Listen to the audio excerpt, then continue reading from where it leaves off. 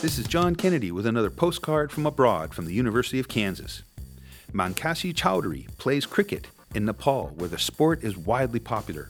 If you aren't familiar with it, players use a bat to hit the ball to a wicket or goal. Mankeshi's team is unusual. All the players are blind or have very limited vision. But this doesn't keep the women off the field. They play with minor modifications. The ball, bat, and wicket are larger so that players with partial sight can see them. The ball contains metal pieces which rattle so blind players can hear them. And players talk so teammates know their location.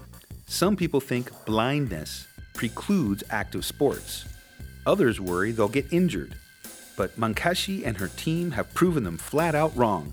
You could say they really hit this one out of the park. With thanks to JENNIFER DUHAMEL of the KU Center for Global and International Studies for this text.